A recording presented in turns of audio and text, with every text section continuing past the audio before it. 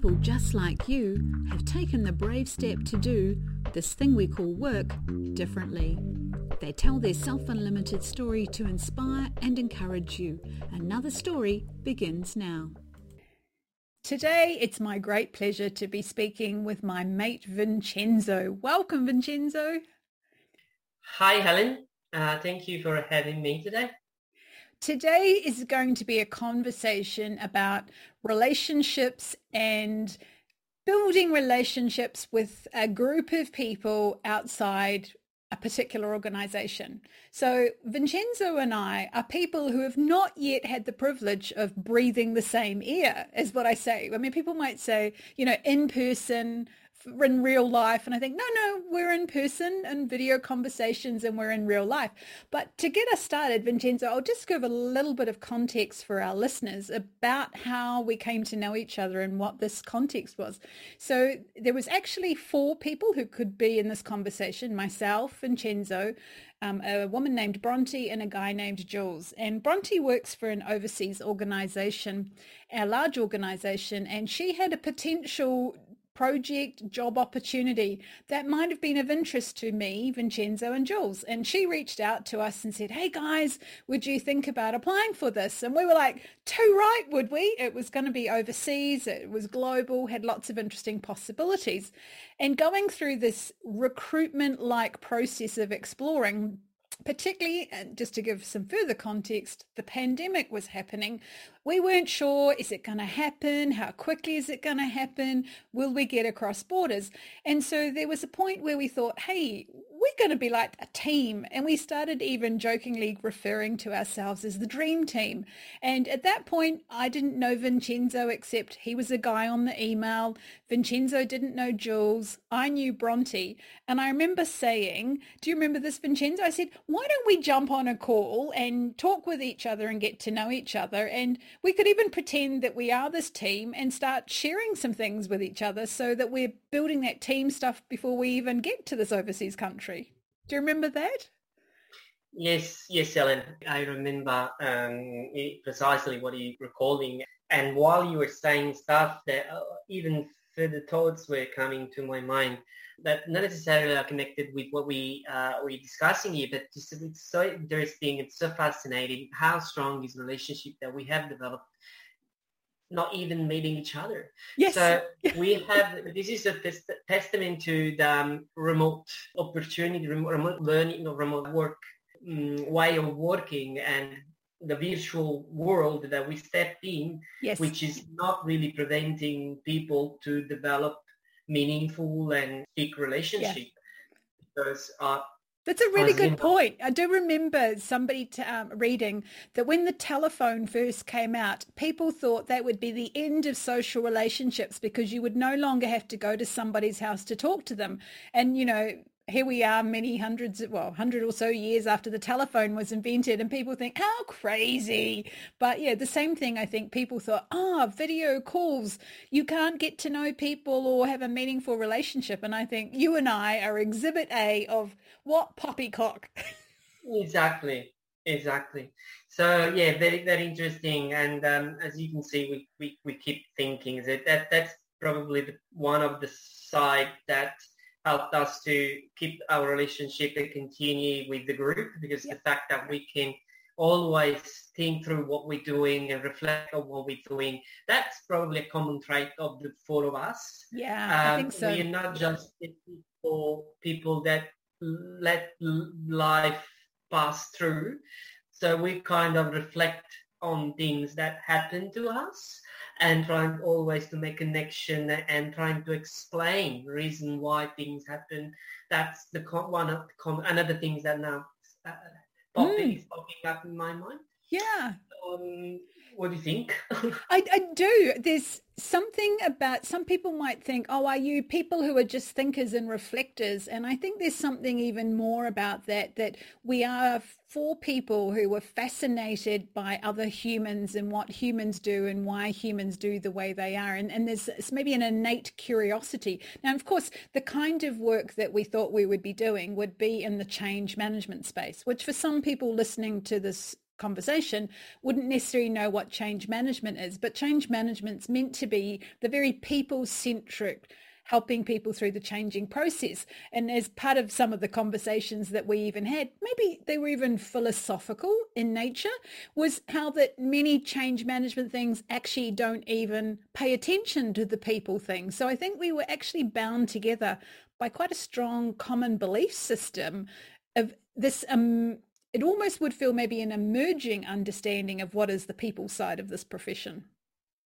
Yes, that's true. We were definitely brought together from the same sort of perception of what change management is and how important to recoup the human-centered approach in this discipline that with all the technology change that we now experience has kind of drifted towards tech change, tech transformation, but it's not really change management anymore in the traditional meanings that we give to it. And the fact that we had this project in Italy that was so challenging, fascinating for an important organization was really the element also that helped us. It's a catalyst element. So we had a catalyst situation where that helped the reaction to function. Yeah, if nice we didn't one. have that, if we didn't have that, the reaction, the connection wouldn't happen. So the project itself was the catalyst, and Bronte was for me the reagent, the element that helped me connecting with you. Yeah. So and I think it's important to say at this point too, there was nothing certain about that job. So we hadn't actually been recruited. We weren't at the level of being inducted.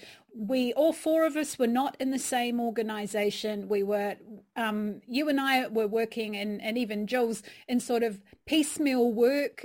We weren't in normal, regular jobs. And part of that even had an aspect for me in that I felt I was lacking being part of a team and having colleagues, whereas many other people who had consistency of work, particularly as we're talking about mid-2020 in the pandemic, when lots of support was needed, they had a kind of support network and a work sense. And I know for myself, one of the reasons why I wanted the regular connection and even suggested, hey, why don't we do some regular catch-ups, which we think originally planned at sort of monthly, every 3 weeks.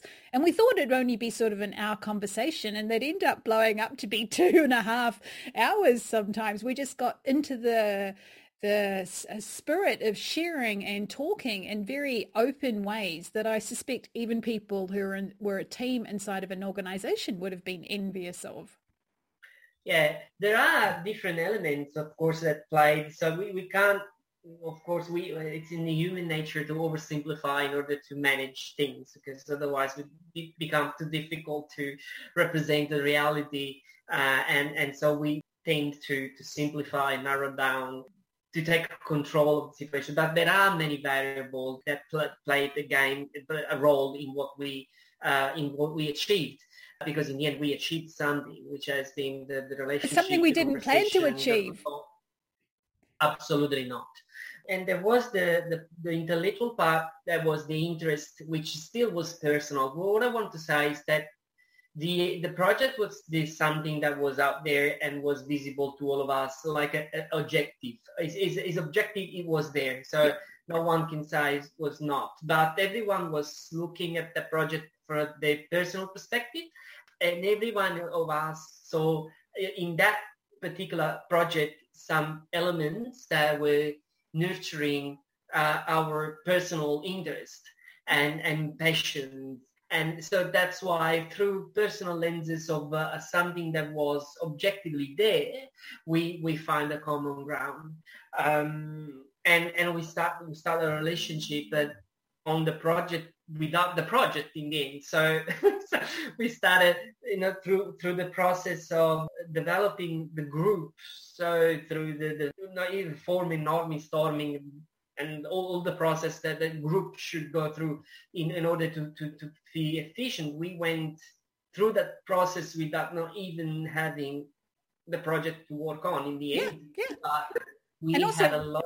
Without a leader, we didn't have a leader. None of us was the leader, just the four of us. None of us was signed up to working to the same organization. We had the project in common, but the project wasn't even something that we were yet committed to. So we had no kind of team objectives or team performance or KPIs or anything that we had to be working on. Yet there was something very organic about the way we came together as a team. And for me, there was a sense of maybe that we showed up because the word team was in the mix. We showed up as if, hey, I'm ready to be a teammate. None of these things have officially happened yet, but what if we were a teammate? And maybe it was kind of arbitrary, but not arbitrary. And I think maybe it gave us a baseline of, instead of thinking, oh, well, here's some people who kind of know each other and maybe a couple who are strangers to each other, well, what's the point of getting together? But something about, well, hey, we're going to be the dream team. And even, I remember saying at the time, so if this recruitment and this project thing didn't come through, hey, wouldn't it be cool if we were still the dream team working somewhere else? Yes, exactly. When with COVID and possibility of realize our plan to work on this project faded, we quickly shifted our attentions. Okay, no worries. There will be another project to work on. Let's see if we can find something. That, of course, geographically we were so dispersed that was kind of a big challenge to find something to work on together, unless it was in the end discussing our challenge that everyone was having in an open table, in an open forum, in their life and work life. Because for us, what I found, it's really interconnected, and we have the maturity to understand that life and work life are not two separate things.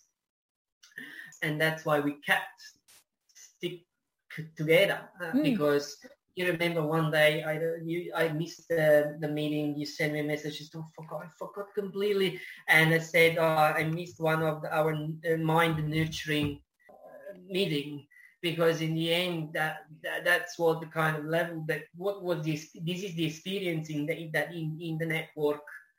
I personally and you said you're right.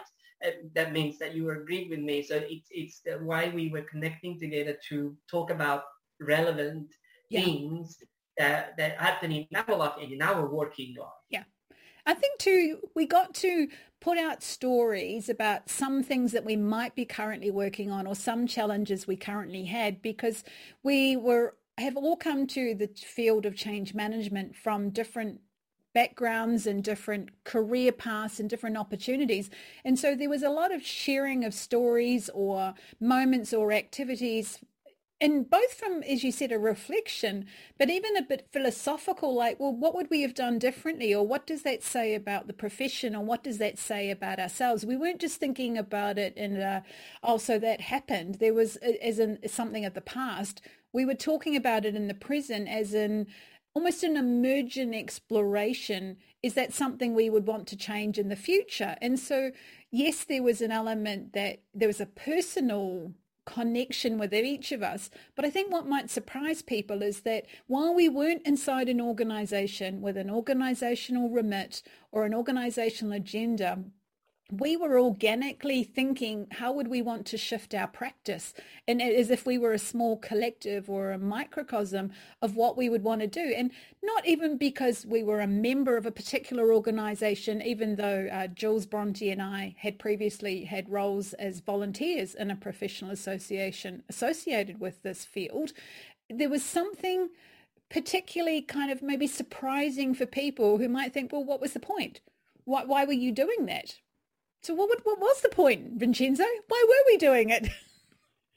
Well, the point was, and I'll go back to what mentioned before. It's a personal point, and the personal point is that there was a high level of meaningfulness and purpose in my personal journey to explore the profession and explore the discipline, because as you pointed out before, each one of us came from a different background, and in the end, everyone had a very singular experience with change management, but we kind of agreed fundamentals. We agreed on what this profession was not and what instead it should be. And we were so excited to work together because this way we could stick together and create a critical mass to make the point. Yeah.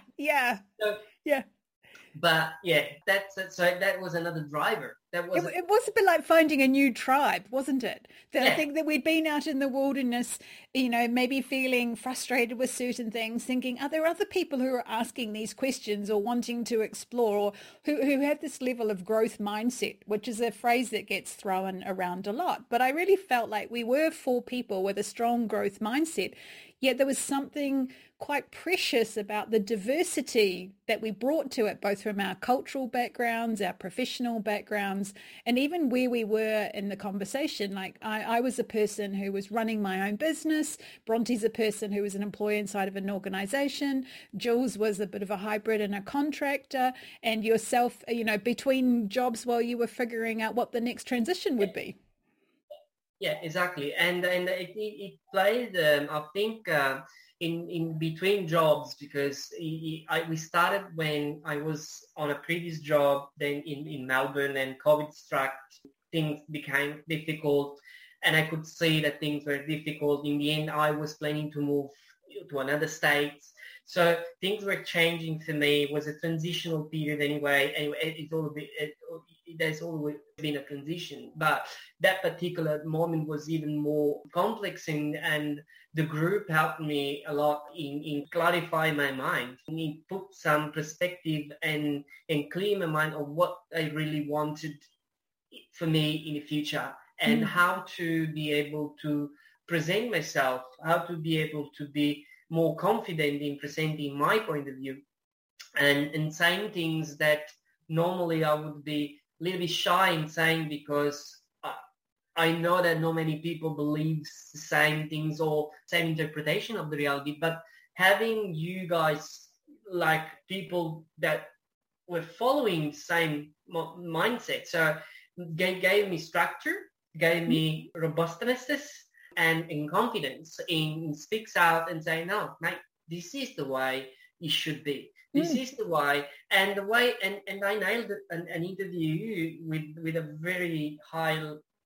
level organization that I'm still thinking, I don't know, I nailed it. So it was a really great experience. And if I didn't have that previous kind of training with you during the month, of course, I'm talking about now training with the insight, because when we were doing that, I was not even thinking that I was practicing my ideas and my freedom of express my ideas the way I did during the interview.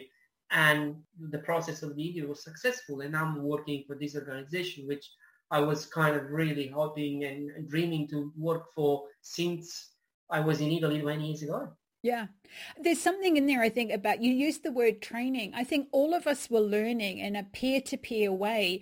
And sometimes people think, the way you learn is you go on a course and there's a trainer who has knowledge. And I look and think, we were 4 people who have been on many different training things, but the learning, and part of the point you were saying before, is we were all getting something different out of it. But I also think we didn't come in with a knowing idea, I need to know this. Vincenzo knows that. He'll teach me something about it. It was a case of these conversations. It's like we'd throw out a question or an idea or just update and share what was going, and then we'd organically flow from that, and somebody might know a model that connected to that, or there might have been a video that somebody saw, and there was a kind of very organic, emergent nature of the learning. But learning was happening in the sharing of ideas and the pushing of ideas and the challenging and questioning of ideas. And I kind of feel like it's probably what people think, that's what's supposed to happen in a tutorial group at university. And for me, this was like, I never had a tutorial group like this at university. If I had, boy, I would have loved my university experience even more.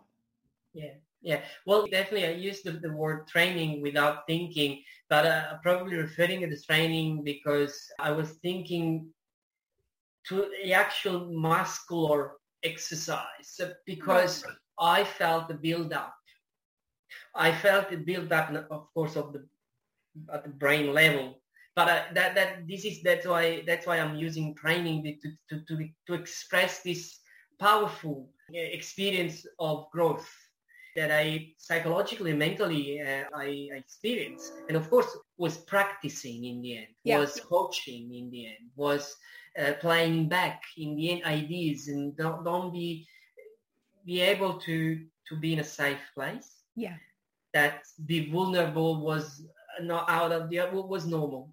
We came together to be vulnerable, and how many times we said that, and we did it. And sometimes we shared some really personal stories and experiences that we had that, to your point about safe and vulnerability, there'd be very few people professionally I would have felt I could be in that environment to share about. And one of the things I do recognize that while you and I didn't know each other, I had some very open, vulnerable moments with Jules, for example, one of our group, in that there'd been a couple of times when I'd visited him in Sydney. I'm in Melbourne, and we'd had very long conversations that roved from professional stuff to personal stuff to belief stuff. And I'd had a couple of those with Bronte. And I think you'd had those deeper conversations with Bronte. So while we weren't all equally knowing each other the same, I suspect there's something about the fact that because some intimacy or vulnerability had happened in conversation between some of us, that gave us a good foundation when all of us came together. Yeah, it is real. So we struck a level of confidence between each other in 2 hours, which is kind of stunning. Surprising. But the fact that both of us had deep experience with some of the members, that they were still, strongly connected between each other, helped us to break that barriers of being uncomfortable in sharing. And when we went straight to, okay, I feel comfortable, I can share everything because I know Bronte and I trust Bronte. If Bronte brought me here, means that I can trust Ellen and I can trust Jules. Yeah. And I think there's definitely something in that aspect of, they talk about it in psychology as like social proof, that there was a sense like if Bronte is, we hold Bronte in high regard, and I think each of us probably held each other in a kind of high regard. If these people brought these like people together, there's something here, it's something kind of a bit special and different than, we just grabbed anybody off the sidewalk. Yeah, I agree with you. And it was a kind of a revealing experience. And coming back to what I mentioned at the beginning, there was an element of a catalyst, but in the end, there was also an element that helped the reaction, a reagent, an extra element that helped things happen. And in this case, was for us, it was Bronte that brought us all together. One of the lessons that I take away from it that feels quite powerful is you used the word achieved. I think we achieved something, but what I love about it is I don't know that we could all easily articulate what was achieved. We just have a sense of something was achieved, and we did not enter the conversation or the relationship or the regularity of the catch-ups with an intention to achieve anything. Yes, we were not aiming to physical outcome anymore. And what we in the end have achieved is our relationship, Ellen. So, and the fact that I know that I can trust you like I can trust Bronte, and whatever happened, if there are opportunity, I will always think of you like I will think of Bronte, and opportunity might come across again. Yeah. And this brings me to another element that probably helped us to strike the connection that we have, is the fact that we are all really open and in challenging ourselves and be really open and curious in doing new things. If you think about it, we were ready to pack our luggage and fly back to Italy for me. And take our partners with us on short notice. I remember when Bronte first reached out and said, hey, do you know somebody who might be interested in this opportunity? And I'm like, I'm not telling anybody else. I'm interested. When can I come? Exactly. So it's not moving from one town to another. It's just it's an international move that you need to make, and family and everything. So, but we were so, that's the trait of the personality probably, which goes beyond the interest. So there is a trait of personality that also matter. Maybe there's something about risk there was a kind of point where we were willing to risk. Yeah. Yeah. There's a quote that I remember reading when I was 12 that has always stuck with me. It goes something along the lines of always be ready at any moment to give up who you are for who you can become. Wow, that's powerful. Yeah, I like it. I like it. And I kind of feel like all of us were like, okay, we may, by some measures of success, have achieved different things that people think, oh, well, you guys can rest. You've done well. But for us, it was like, where is the next thing or the next adventure? Something got presented and we were all ready to jump. And maybe there was something about that, whether it's, you hear the phrase lean into something. I'm like, I don't think the four of us were ready to lean in. We were jolly ready to jump at an opportunity. And so I think, as you say, maybe there's something in a personality trait, which if people are listening, they might be like, oh, I could never be like Helen or Vincenzo and jump. I think, well, is there a moment where you could lean into something? What's the level of risk you feel comfortable in taking and leaning in? Yes, exactly. In the end, it's a personal choice. And being curious doesn't mean necessarily that you need to take a risk. Being curious, it's the ability to don't preclude yourself in being interested in things or in decide others for you. So you'll be on the driver's seat. If you open that door, trying to listen to the conversation, maybe you'll be interested and you have something to say. Be strong and say it. Don't be shy. So in this way, you will become more comfortable. It's something that can be perceived as a risky exercise. All of a sudden that's an easy step to take because you feel more in control, because you're comfortable, you know what we're talking about, and you can act on it. So sometimes what I'm saying is that the challenge level of things change according to our hesitancy to listen and explore. If we explore, listen and learn, and then trying to understand if it's something that we might do, we might like, the risk level drop and things happen. There's another great quote that I like, but it was from a J.R. Tolkien poem, and it's something like, not all that glitters is gold and not all who wander are lost. And I think there's times in my profession where I've been wandering with my English accent there. And I think sometimes people thought, oh, Helen, you're lost. Let me jump in and help you. And I think there was something particularly about our group that maybe we could all hold a level of wandering with each other without a sense of, oh, you're a problem or there's a problem, I'm going to jump in and help you or coach you, or, my mentoring part wanted to kick in here and help each other out. Yeah, exactly. So there was this element of organic, the organicity that you also mentioned before. Yeah. That was like a biological element. We came together and we kind of were offsetting each other when needed without actually intervening on each other.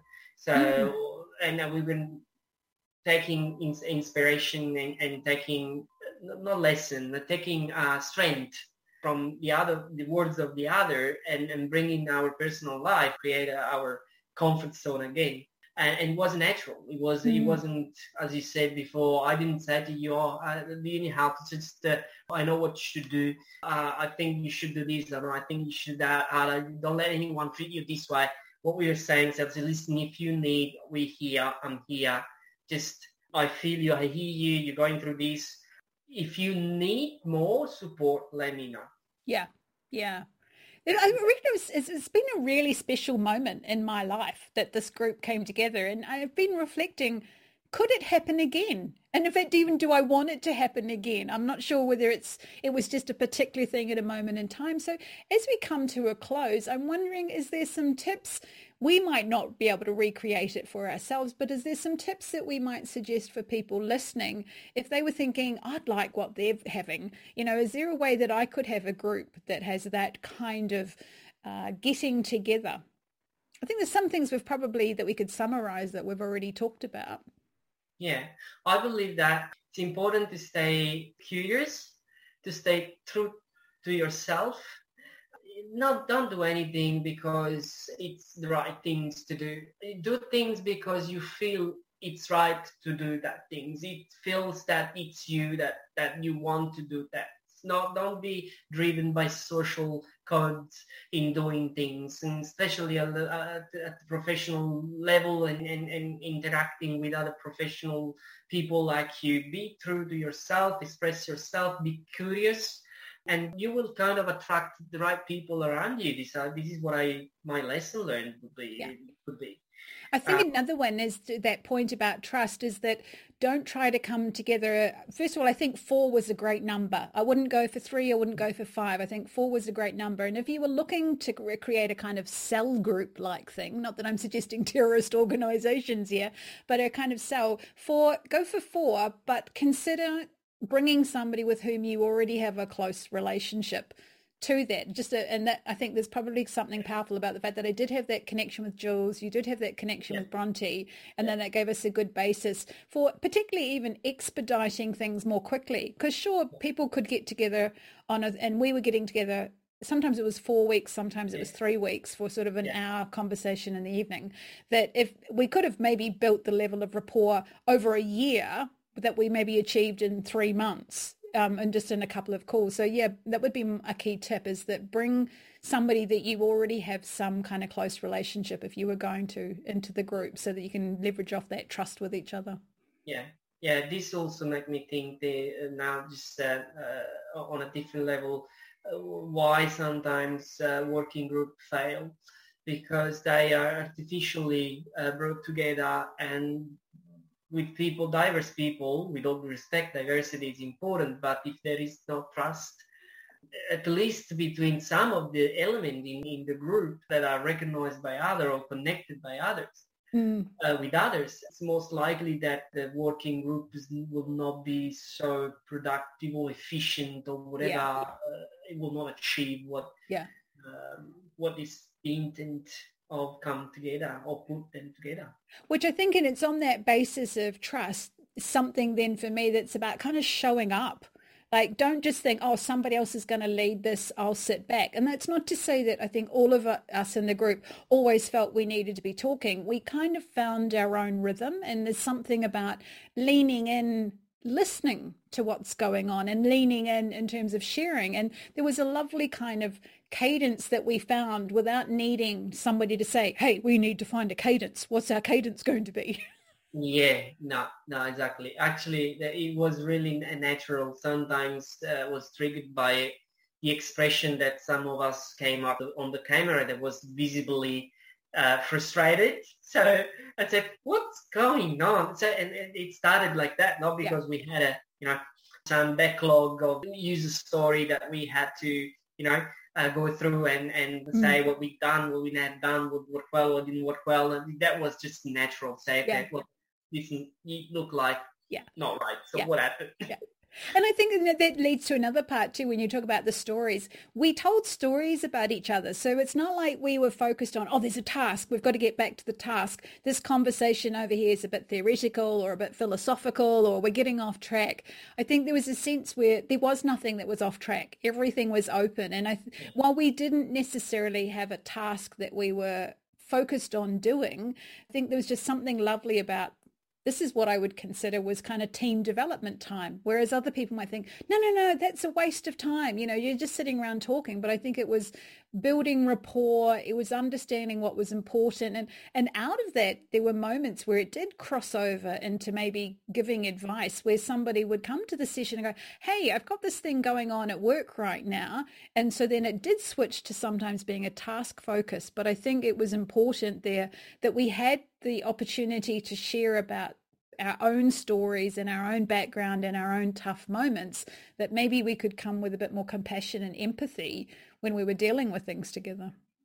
Yeah, and I agree with you. And I was thinking also the fact that if we not necessarily can be reconducted to a single organization, because we were not working in a single organization, it's all about perspective. Because if you think about the world as a big organization, we are members of the same organization. Yeah. Yeah. And then for me, that's something that I have as a dream, that when people think about networking, they tend to think individual to individual, or they think group to group. But the group to group's usually seen as in an organizational context because we're already a member of a group, or we're made a member of a working party, or there's a team. And I think there was something special about what we were doing, and that we were a group/team, but not in an organizational context. And I kind of think, what if the world just changes? And I mean, that in some ways is what terrorist organizations, which aren't actually, this traditional idea of organizations, they are individual nodes of small groups of people who get together and do their stuff independently. But not as I'm saying, don't want to condone terrorism. There's something interesting in that social architecture of people coming together and being able to operate with greater autonomy with others. And I think one of the things that I take away from our experience is we were learning and playing with what that kind of social architecture mean is without an organizational remit. Yes, exactly. And in the end, we have developed, this is what we have now, and no one, I think, can change it. So what we achieved is that our network is strong. We're ready to go. We just, if a challenge will be thrown to us and we will take it, we will ready to be active and work as an active network. And this has taken a journey to And I feel like even though that we might not have got to that opportunity right now, and I remember we did jokingly say it in one of the things, like, rather than actively going and looking for an opportunity, we'll just declare to the universe, our dream team is formed. Does the universe have an offering to bring to us? And who knows? I'm really open to the possibility, as you mentioned earlier. It could be that one of us or peers of us hook up and work in a team, in an organization, but it just kind of feels like that'd be such an easy kind of entree, because like, I know you, I trust you, I know what you're thinking. I might not necessarily know all the details about your skills, but there's something about that kind of like, I want you on my team. And whether it's there's almost like, if the apocalypse happens, I absolutely want you on my team, Vincenzo. Exactly. And likewise, Ellen, likewise. That's definitely point taken. Yeah. Thank you for a wonderful conversation. Thank you to you, Ellen. Thank you very much. It has been lovely talking to you. Some time passed, and then I had an opportunity to catch up with Bronte. Today, it's my pleasure to be speaking with my very good friend, Bronte Jackson. And we're here to talk about something that we had been doing together with a few other people in the past 2 years during the pandemic. And we were calling it the Dream Team. I'd like to invite Bronte to start her reflections and sharing on what she thought we were doing and what it meant to her. Hi, Bronte. Hi, Helen. Thank you very much. For me, I found our times together, which were a couple of hours every fortnight, I think, which is a substantial amount of time to spend together on something that's not the project steering committee or something you're being paid to do. For me, the key value was being with like-minded individuals without an agenda. We probably should mention the fact that you were in a different country than some of the others on the call. And for us, we were doing this at the end of our workday, and you were doing this at the beginning of your workday. That's it. Yes. Good point. Yeah, so for me, it was being with like-minded individuals without an agenda, which completely changes the dynamic, I think, when you're together as professionals, because it's rare. I know that Vincenzo mentioned this too. Normally you're together as professionals in some kind of professional meeting or group or paid situation, and because we came together voluntarily with no end objective or guaranteed deliverable at the end of coming together, we just came together to kind of see what happened. For me, I just found it incredibly supportive and rewarding being with other like-minded individuals in that capacity, because it really fed me. Because for the first time, I didn't have to deliver anything. I didn't have to perform. I wasn't being judged by what I said. I didn't have to watch out for what I said. I didn't have to be seen to support a particular agenda or not. It was really incredibly freeing just being able to to talk about what we thought about different aspects of our profession in terms of the tools and the methodologies and the mindsets, and sharing some of the experiences that we'd been through as in our professional capacity. It was incredibly relieving to be able to use expletives whenever we needed to describe that something was really a crock of bull dust, and to also challenge some of the reigning mental mindsets about our profession and what it should be or is or isn't. And it was really heartening to find others actually shared that. And I think part of it too was our level of maturity and experience, seniority in the profession, if you like. All of us are at an age whereby we're kind of some of the first people to have been involved in this profession. When you and I went to university, you couldn't do a degree called organisational development or change management or any of those things. So, I came through with a social science degree, and all four of us were in our profession and kind of developing our own tools and methodologies long before ProSci PCI came along, which meant that we're a little bit alone in this day and age because we rarely get to be with others that are at the same level, which means that we're usually coaching, mentoring, or imparting our wisdom in some way when we get together with other change professionals. Or if we are with people at our level, we're often in a competitive environment or where we're having to establish our credibility for future work or professions or whatever. So it was great to be able to be really vulnerable and actually be fed by each other.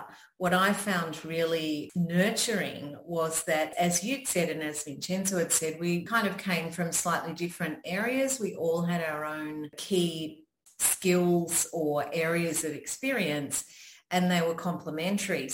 Learn quite a lot from each other and be nurtured because we could kind of talk about really honestly our challenges in our profession and our questions around different tools, methodologies, mental mindsets, and receive input from others who had enough experience to be able to really fill in gaps and have a very rich conversation instead of feeling like I know that we often said that we have the same conversations over and over again with others who are not as experienced because it is an emerging profession and we're working it out together in lots of ways. But sometimes these conversations are a little bit repetitive. How does a change manager work with a project manager? What's the difference between this tool and that tool? And so to have conversations with each other at our more experienced level, we were able to really challenge each other's philosophy and thinking, test things out, and gain input in order to continue to develop our own mental mind maps. And the other thing, lastly, on that subject, I'll say is that most change managers will often be the only change manager on their project, at their work, or they'll be the only senior one. I've never worked in a company or an organisation or on a project where there's been 3 or 4 of me. It's been me and, maybe a team of more juniors. But other professions, if you're an accountant or a lawyer, you'll work in a company with other accountants, other lawyers, or you'll be in an organisation where there's 3 or 4 senior accountants, senior lawyers. Whereas change managers, we're often on our own. We have to manage up. We have to manage vertically with all of the other kind of key technical leads, and we have to manage down. And then, as I said, when we're together in a professional or social environment for change managers, you're still kind of on show. There's still a professional element there, maybe sometimes competitive or mentoring and coaching. So we don't get to be with our tribe that often. And it's really important for that. It's interesting you say that our tribe, because for me there was an element where we were getting to know each other. We knew each other in different ways, but sometimes it almost felt like it was maybe group therapy, in the sense of we were telling stories about things that we'd experienced, which might have been illustrating a point of our frustration with the profession. But I think there was a level of trust and safety in our conversations where we got to work through some of those old stories and maybe reframe them and settle some things for us, in terms of even just recognizing that there had been maybe scar tissue or things that maybe were framing how we currently think about things. And not to say that it was like healing needed to happen, but I think there was something just recognizing stuff like that happens. And it's not like you need to go to a therapist, but at the same time, where would you have that in a professional context, that kind of safety to say, hey, this happened to me and I'm not quite sure what sense to make of it, whether, should I have responded this way to it? Should I have responded that way? And it seemed it was like we got to sort of play out some scenarios. Like, if I did this again, this is what I would do. Yeah, absolutely. Absolutely. And that's the other thing we're missing as change managers as well, because we are deeply embedded in the people side of things. And so we come up against emotions and conflict and people management, constantly. And we're often on the difficult and challenging side of people's behaviour when it comes to change, both the people that hire us, our managers, and also the people who are helping co-design the change. So it really makes sense that we need to have that kind of emotional support ourselves to debrief. And we don't have that really as part of our profession, and it's not often talked about either. Because as we've talked about before, often the people that hire us don't understand how much it's about people and not about tools and technology and the other things, the processes. So yes, I really felt that was so helpful to be able to talk about different scenarios. And as you say, all of us had worked through those scenarios and had been able to describe what we'd done, how we dealt with it, and had moved on from it. But there was still value in voicing it, because often we hadn't been able to voice it as a full case study, as in this is what happened, this is how I dealt with, and this is how I feel like now. And I remember our reactions were interesting because, sometimes we just needed to listen to each other and go, yeah, that was a total crap situation and no one could have won. So well done. But also there were other very practical kind of tools and tips that we got from each other about, wow, well, this is what I did in my situation and what you could maybe do next time. And there was actually quite a lot of learning and reflection, and also validation to go forward. I always felt incredibly validated after our sessions, a little bit strengthened, like my loins had been girded for the next, situation I was to go into.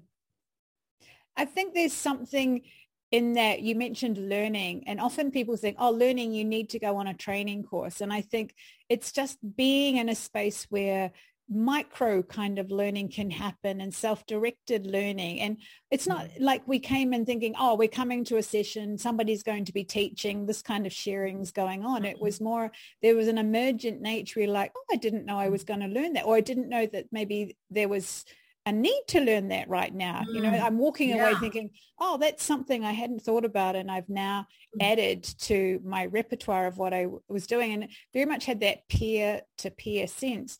And tied to that was a sense from a peer. It's like we aren't necessarily meeting as regularly together now in the current year, but because we did that learning together and that trust building, I know I could call any of you, and within like 30 seconds, we could skip straight past the how are you, what are you doing? And it's like, this is what's going on in my life right now. And it's like, I'm here for you. We could just, we've got that level of kind of rapport with each other. We can go straight into a deep dive without needing to warm up. And that's something that I would encourage as people are listening to this, that some of the value, you could say, was strategic in what we were doing.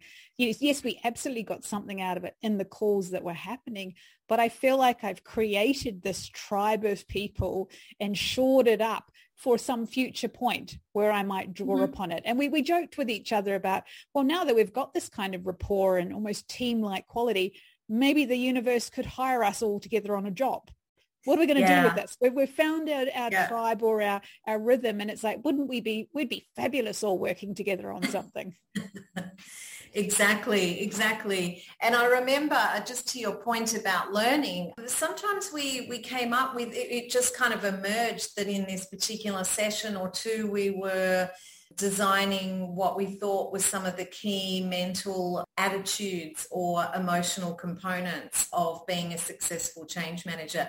There were some really practical things that we got out of it that we were able to kind of codify, which was fantastic, but it didn't come from an agenda. And what I loved was that we didn't have an agenda or a purpose. Every time we met, the only thing that we were going to do is just show up. Yeah. So we knew we were going to show up. And as you said, it was emergent, and sometimes one of us would take the whole time forward with an issue or a case study. Other times it was more evenly spread. But we never knew, but it was always very rich and fulfilling because we just committed to showing up and sharing. And I think as a change manager, you always have loads of questions and things you want to talk to each other about anyway. And if you're an experienced change manager, you have a wealth of years to draw on as well. So I don't think you need to be afraid about not having an agenda. And I actually think that's such a key space that we created for each other, to not have an agenda and not have deliverables. And I actually have now one other group, also international, and we meet virtually, of change managers within similar global organizations to what I work in. And we do exactly the same thing. And we've been meeting for a year. And after a year, someone said, well, do you think we should have like a program of things we're going to discuss this year? And maybe we could invite others. And we're all like, no,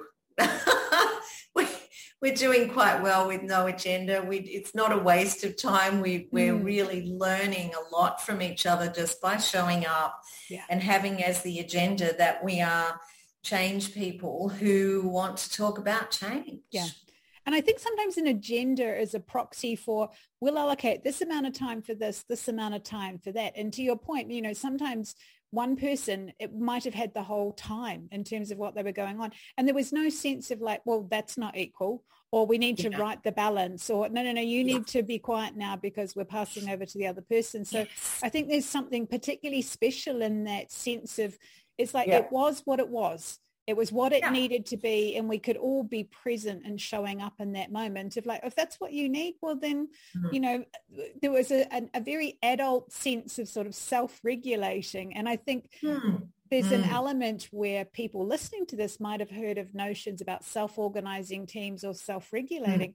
And I would encourage people to think about, well, maybe that's not happening in my workplace, but maybe if I made my own little group like this, it gives me a little forum to practice that with some people. Because I think there's something really important, and you've got to be there in the moment and with people to kind of feel, what is this kind of self-regulation thing like? What do I speak up about when I need something? Do I go quiet? Do I listen? Am I present? You can't really teach that. You just got to be there and feel your way through it. Exactly, Helen. And so much of our work life and other outside of work life is regulated by agenda and objectives and things that we have to deliver, that it's very, very difficult to allow yourself to have that space without that, when you're not, lying down reading a book or watching Netflix or something, but to actually have a space where you come together as adult professionals without an agenda and deliverable. Is we're not trained to do that, and it can be really hard and uncomfortable, and yet it's a key tool in a change manager's toolbox to be able to allow emergent conversations and to allow people that own what they're going through to have agency and to talk about it. So I think your point is really valid, to be able to practice that in a safe space and to see how self-regulation and self-organizing and chaos theory actually works. Yeah. And then be able to have the experience and the tools or the kind of narrative around that to be able to explain what that is and how it works and to help others through it is really, really valuable. And even if somebody isn't a change management professional or doing something corporate like what we're talking about here, I think there's still value for any workplace or team of people about what is it in a world where we're asked to maybe take more initiative, or the organization wants more engagement, or they want us to be more innovative. I think any profession or any workscape or team could still get value from something like this. For us, there was definitely that other level of it actually speaks directly to a style and a skill that we would use as professionals. However, I think anybody, it's a 21st century skill and style for dealing with ambiguity and uncertainty in the workscape. Yeah, exactly. And also dealing with silences. And this is where we get into different cultures. You know, as you mentioned, I work in a global organization, and our more Anglo-Saxon based cultures are not comfortable with silence. Neither are the Latin cultures, can I say, that I work in. But there are many other cultures where silence is a really important tool. And I think that also this is where you get into different personality types, introverts, extroverts. Introverts feel much more comfortable with silence and don't need to fill it in. And there are not as many of us in the workplaces there or in the world as there are extroverts. So that's a difficult kind of thing for most people. But it's so important and vital to conversations to be able to have silences where people can reflect, and others that are quieter are given that millisecond of space to jump in. And I think these emergent conversations are more naturally lean themselves to spaces and pauses rather than the more agenda objective oriented conversations, because people are always worried about, you know, well, we've spent enough time on that, you know, the next, it's time for the next agenda, whether people have arrived there or not. So if somebody came along and said, Bronte, I'll have what you're having, this little thing that you had going, what would be your advice to them to maybe get a little group or a little cell group like we had? Well, I'll talk about it within a work context. I would think about the three people, you know, because I think 4 worked really well for us. It's not a magic number. It can be 3, it can be 6, doesn't matter. But interestingly enough, the other group I have is 4 as well.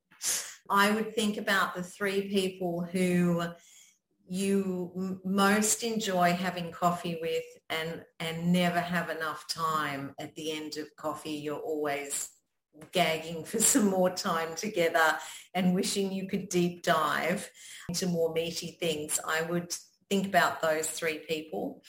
As you said at the beginning with Vincenzo, they don't have to know each other.